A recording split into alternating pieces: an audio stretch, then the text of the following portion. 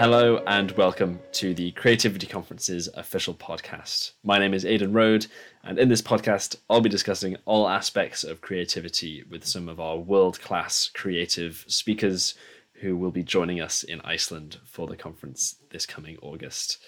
Today, I am joined by the incredible Dan Mace, who is an award-winning filmmaker, musician, director, and YouTube creator with over 750,000 subscribers. And his latest project, The Brew Show, was just released on Discovery Plus.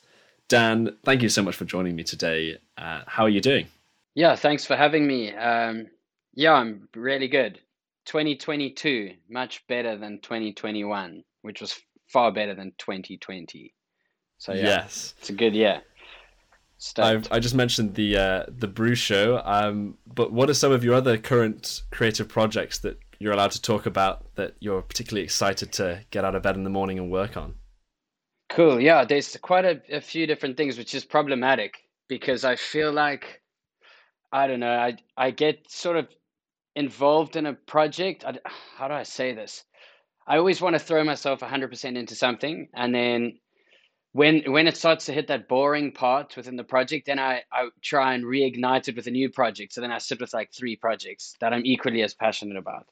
So I think for one example is I've been developing a feature film for 3 years, which is also, it shouldn't be in the script phase for 3 years. I mean, some film directors would say, you know, that's completely fine and normal, but I've reached the point where we've been developing the script and workshopping the script, and it's just, you know, I know that if I go the next step, then it's going to be 6 months. So I've been like holding that off with smaller projects, and I've been waiting for the confidence to take that leap of faith. But in the meantime, I've been working on the Brew Show for Discovery Plus, and we've been doing a bunch of other films with Discovery Plus as a company. And I'm busy changing the business to, it's called All of Us. So from Joe Films to All of Us, I've brought on a partner for the first time in my life. His name's Con Burtish. He's a highly awarded creative from South Africa. So I don't know how much I can really, so All of Us it's a creative network, a global creative network that we've set up on a Discord channel, where in 2019 I did a show on my YouTube channel called The Not Normal Show, where I had an online map where you could come on and plant your unfinished ideas, which were seeds, and then you could vote on them, and 40,000 seeds were planted. And I flew to, the goal was to fly to all of them, right? To go and complete these ideas with people. I got to like 12 of these ideas in a year. The intent was to do 1 a week, but that's ridiculous. Flying there, shooting, editing. So it took me about 2.5 weeks or 3 weeks to do them. Long story long, okay? The reason why I'm mentioning that is because once I got through that, I had all this data, all these filmmakers around the world, and I was wondering, you know, what do I do with that? How can I take this further? So we're slowly rolling this out, where we're creating these global films with filmmakers from all around the world. I think we've got about 100 different countries around the world now, where we can access. It's the first time to create actual sustainable films where you don't have to burn jet fuel and drive cars and stay in expensive hotels. And then also in the next, where it's completely authentic, which I think is, you know, with the Gen Z market, the new generation, it's the Gen Zs are the first to call bullshit, and this is a true way to create completely unfiltered and truly authentic pieces of film through using the actual community to do so within that area. I think that was a hell of a lot of information there in one go. So we can slowly break those down. But yeah, that's pretty much the gist of it, I think, with what I'm busy with right now. Yeah. Yeah, it's such a great idea. And a little shout out, I was part of the 100 filmmakers contingent that did one of the films that I think is on Discovery Plus now. I don't know if I made the cut. I haven't seen it, but I was Oh, we part of actually the. screened it last night. Yeah, yeah, we screened it on the Discord last night. The What Does Happiness Mean to You film. Yeah. Yeah. Ah, sorry I wasn't there, but I No, can't no wait to see worries. I'll it. send it to you. Yeah. Perfect. I understand that you had COVID fairly early on in the pandemic, in terms of the grand scheme of things, and I understand that you got hit pretty hard by it. How, other than affecting your physical health for a few weeks, how did it affect your overall sort of workflow and creativity? Did you find that you were more sort of creatively enabled or stifled by the challenges it posed? Here in South Africa, it caused a lot of controversy when I first found out that I had COVID, um, because a friend of mine, Casey, made a video. Casey Neistat's a YouTuber, obviously, and we all got sick. Him, myself, Jesse, and we just didn't know what it was then, and that was way early on. I guess it was in like beginning of February, end of January, um, 2020. Then I had multiple doctors. I saw three different doctors, um, and I said, yeah, there's this flu thing happening in China, and that was all we were getting told at the time in the States. They were like, "There's no way. It's absolutely impossible. That sickness doesn't come here," you know. Um, and then I've gotten a plane about a month later. Um, Flew home, and they were doing all of the temperature tests and everything, thermometer, and I went through the airport, and I came back, and it was my bachelor's, and I went to a weekend away, and I couldn't taste anything. And I spoke to my father-in-law, who's an ENT, and he said, "Oh yeah, that could have that just it can randomly happen to some people." And then on the Tuesday, he got an email from the World Health Organization to say that this is one of the symptoms. So he said, just go for a test. And I came out positive.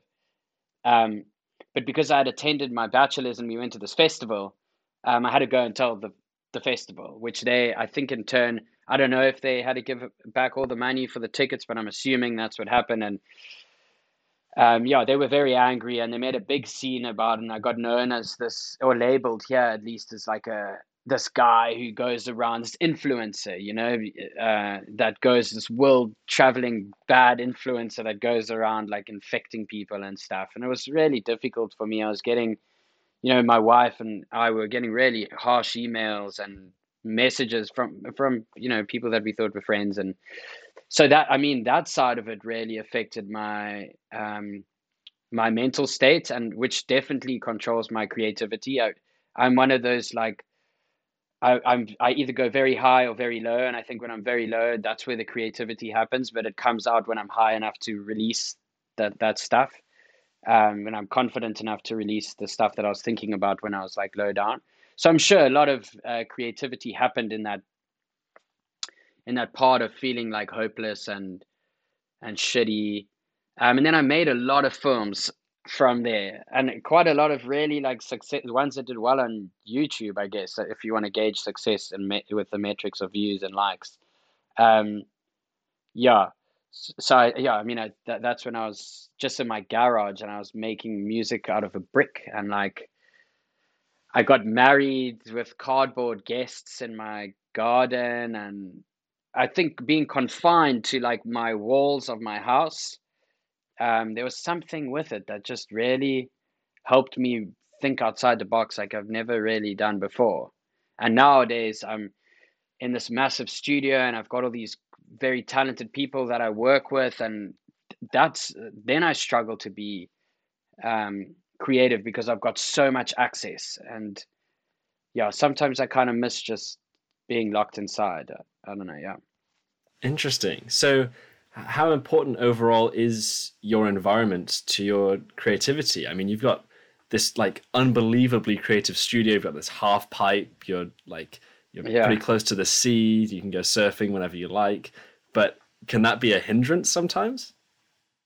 Totally. I think it's completely a hindrance. It makes life so much easier.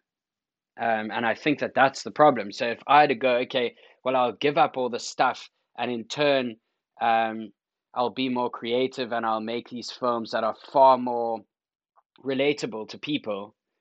I wouldn't personally be able to make that decision because I've put myself into a category where life is easier because I've got people that are helping me now and I've got all these cool things in the studio.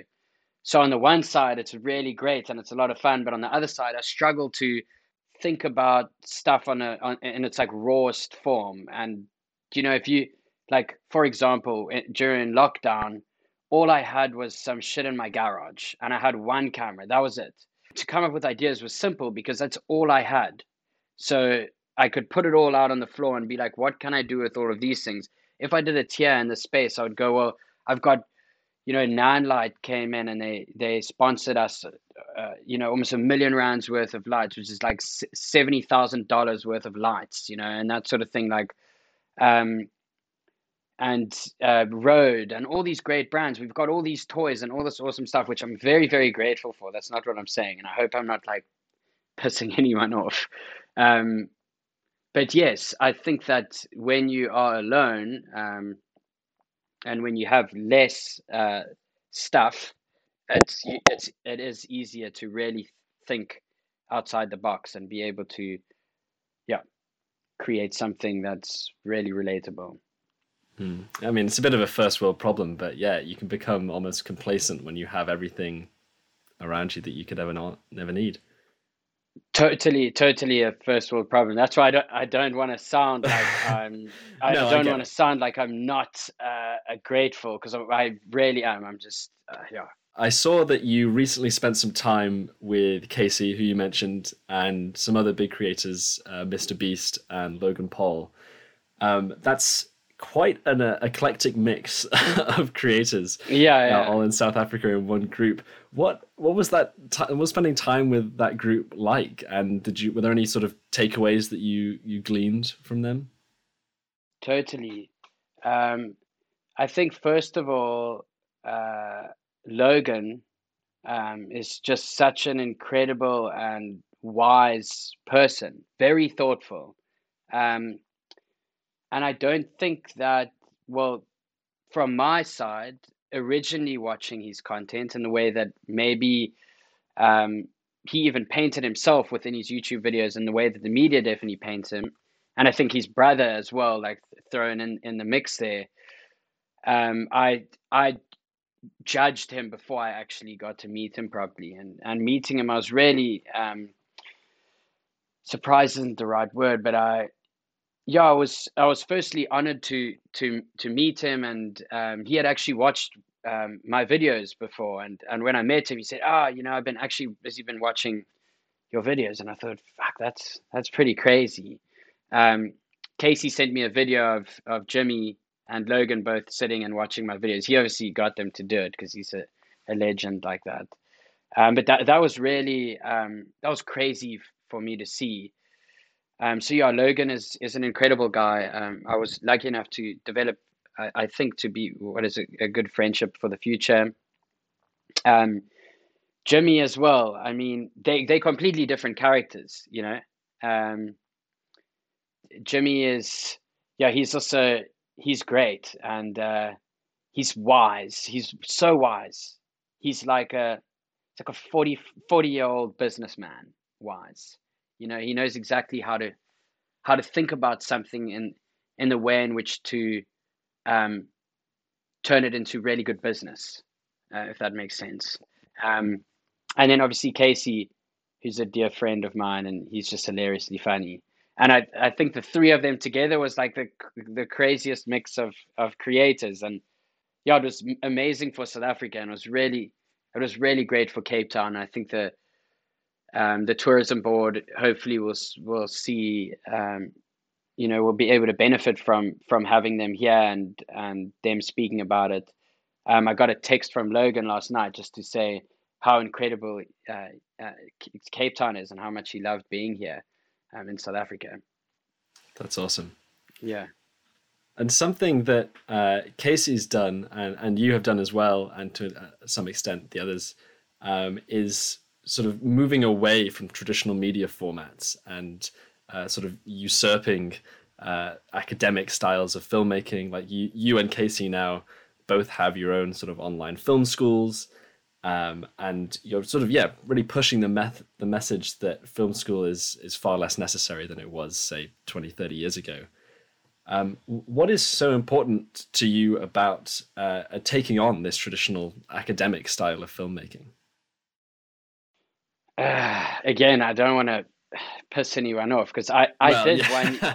I did 1 year of film college, yeah, and I did an interview like way back when I first got some recognition for a film that I did when I was much younger, and I won a YDA at Cannes.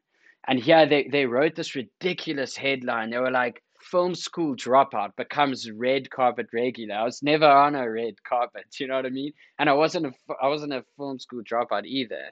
So I think that people take, yeah, what my words a bit out of context. I think film school, the issue with film school is it's very expensive.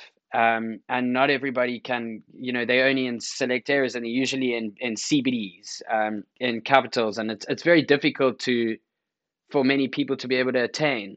And the thing about these online courses is that they are highly attainable. You can also hear from the master in their craft. I'm not calling myself a master. This is me speaking about Casey's online course. Okay. Um, and yeah, you get to hear from the people that you aspire to make films like, that you support, and you've watched their craft. You get to see the behind the scenes. It makes so much more sense. You can say for the same price it costs to go to film college, you can do 10 different online courses from 10 different creators or creative people, and be able to figure that all out. I think also another problem with film school is that it's very much set in one way. There's one curriculum that they keep on revisiting. And I don't even think they really at film school now are teaching the style of being an all-encompassing filmmaker. So you can write your own piece, you can edit. They're very much supporting the traditional system of, there's has to be a producer on set that's got a PM, and there's a director with a first AD, and there's gaffers and the whole lighting department, and et cetera, et cetera. So and it's very specialized. So yeah, I think, for some people it'll work if that's the route you want to go down, but definitely not for me. Yeah, there is sort of this war waging at the moment between traditional formats and YouTube, and it has been raging for many years, and I assume it'll rage for many years to come. You've sort of split your time evenly in the well, maybe not evenly, but you've certainly split your time between your YouTube stuff and then directing commercials and films. What do you see as sort of the pros and cons of each format briefly? And do you think there will ever be a true winner for people's attention? I like how you said briefly in there, because you knew that I could have probably gone off and spoken for like an hour. It's a big question. Yeah, because my problem, I don't know if it's a problem again. My thing is that I only come up with answers when I'm speaking. So like, if you went to watch something of me 3 years ago, I probably contradict myself, because the more I learn, it's like everything that's in my mind, it like comes out. And yeah, so it probably this is all making sense to me while I'm busy speaking to you. But the traditional world again it's not easier. There's much more support. Um, so when you're doubting yourself or your creative vision, there's always someone there to have your back and remind you of what the original idea was. There's always somebody, especially if you get to work with highly creative teams. You get to work with, sometimes if you're lucky enough, you get to work with really, really great creative directors, which will have your best interest. Then you've got your producer, who's your wingman, your right hand man or right hand woman. You've got a whole team around you that you usually work with, and a DP. But then you are locked into sticking to kind of one thing, because you've got a whole team. They all understand the way that you've originally pitched this thing, and it's very difficult to make big changes. When you are a YouTuber or a one-man band, or even if there's two of you, when you start to doubt the idea, it becomes very, very tough. When you kind of pitch this idea to somebody and they don't laugh if you thought it was funny, the whole thing comes crashing down, and you start to try to think that you should change, rethink this, and there's no one to really turn to. You don't have that production support. However, you are able to make those changes, and you have the last say. It's your creative. You get to do what you set out. Not what you set out to do. You get to serve your creative purpose. And halfway through, if you feel like that wasn't working, you can turn direction and create something else with it, which can never happen in traditional space unless you like Spike Jones or Darren Aronofsky. But I still feel like they would struggle to. So yeah, I live with one foot on either side of the fence, and I know that that is it's never a good thing. I got to throw myself 100% into one of them, but I could just never make a decision because I just have so much self-doubt most of the time. And I struggle with my mental health and my depression and my anxiety, which weighs heavily on my ability to make decisions based on myself. And that's why it's sometimes easier for me to then work with a creative team, because they go, this is the right thing to do. Don't worry if you're down. We'll have your back. We'll make sure this goes through. And then when that's not a problem for me, and I'm feeling confident and everything is good, and I'm stuck in this traditional side, I go like, I just want to break free. I want to do this other thing. So I think for myself, I've been able to balance it out in the way in which it best kind of serves my mental health and what some people call a disposition, but I've been able to try and turn it into a good thing. Yeah. Well, it's a testament to your versatility that you're able to continually do both, and not just crumble under both guises. And also dovetailing from that, is there anything that particularly gets under your skin when people in the traditional side of things talk about YouTube when they clearly don't understand it? I think it's all changed now. I think that people still like some people, they don't understand. And I find myself now, I watch TikTok videos, and some of them I just don't get. Like, I absolutely don't get it. But within the Gen Z market, and even the Gen Alpha market, like, we're going way, like, we're talking 8-year-olds, that are finding this stuff funny and relatable. I've realized that I'm just one of those traditional people that just didn't understand. Like my cousins are like, I don't know, 17, and they play me this music and they say, this is like the new shit. This is good. And I listen to it, and I never thought I'd be this person that goes, fuck, this is shit. Like, this is not music to me. But what do I know? It's about the market. So it used to piss me off. But when I left my traditional job as a film director in 2017, and I got told that I'm going to downgrade to being a YouTuber. That was, I think, the first time. It didn't really piss me off then. It made me like really ambitious to try and make a career out of it, because I think that was at the brink of people starting to develop this, being able to make money on YouTube. But other than that, I mean, for me, I think if my content was slightly different, I would be getting a lot more comments. I try and balance between art and commerce. I try and find myself somewhere in the middle. If I'm moving too much on the commerce side, I'm pretty sure that there's a lot of comments that come from people that just don't understand, and they go, this is not art, or this is the death of art, or whatever. I'm not saying that. I'm just saying that I can imagine some people say that. Yeah. Of all the projects that you've worked on, of which there are many, are there any in particular that sort of lesser known about or underappreciated in your books that you've got a bit of a soft spot for and you wish that more people were aware of? Well, now what we're working on the Brew Show, like if we had a look at metrics and successes, when I was first making YouTube videos and I was in the flow and I was like serving the platform, the views were a lot higher.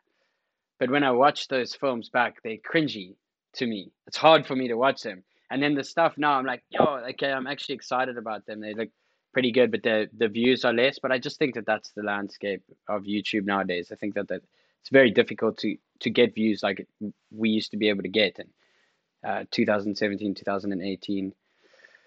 But a project,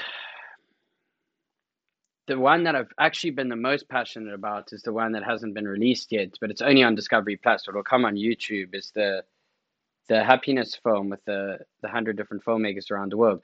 When I watched that, so editing it is one thing, and then watching it back, and then when I watched it, I cried, like properly cried, tears of it. I've never felt more connected to something.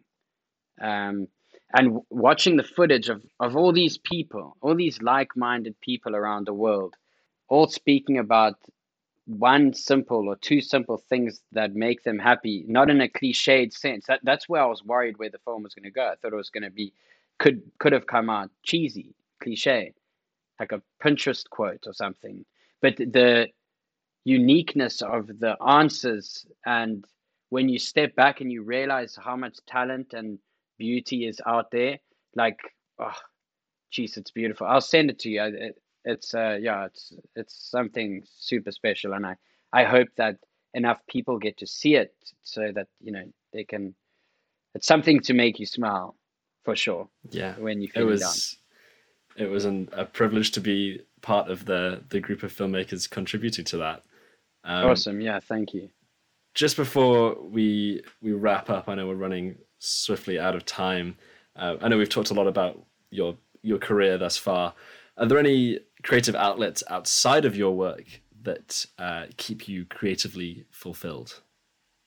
Yeah, music is a big passion of mine. I've always said if I wasn't in film, I think I would have been a musician of some sort. I can't sing at all, but I can play a few different instruments. I'm actually in the music studio now. I'm sitting here because this is like this whole place is deadened, like the sound. So I kind of like to sit in here sometimes and just think. It's just a good place to do like meetings like this. I think music for me is like one of those things where I just don't think when it's happening, and that's really great. And then surfing, for me, being in the ocean is a big part of my life. I'm actually developing. See, this is another thing. I've got another film on the go. It's called Blue Mind Theory, and it's about the ocean or large bodies of water and how it reduces anxiety. But it's also a play on obviously my blue mind, which is it's got a lot to do with depression and anxiety, and how I find a state of stillness when I'm surrounded by this massive thing that's so much bigger than I am and so much bigger than my thoughts and my problems.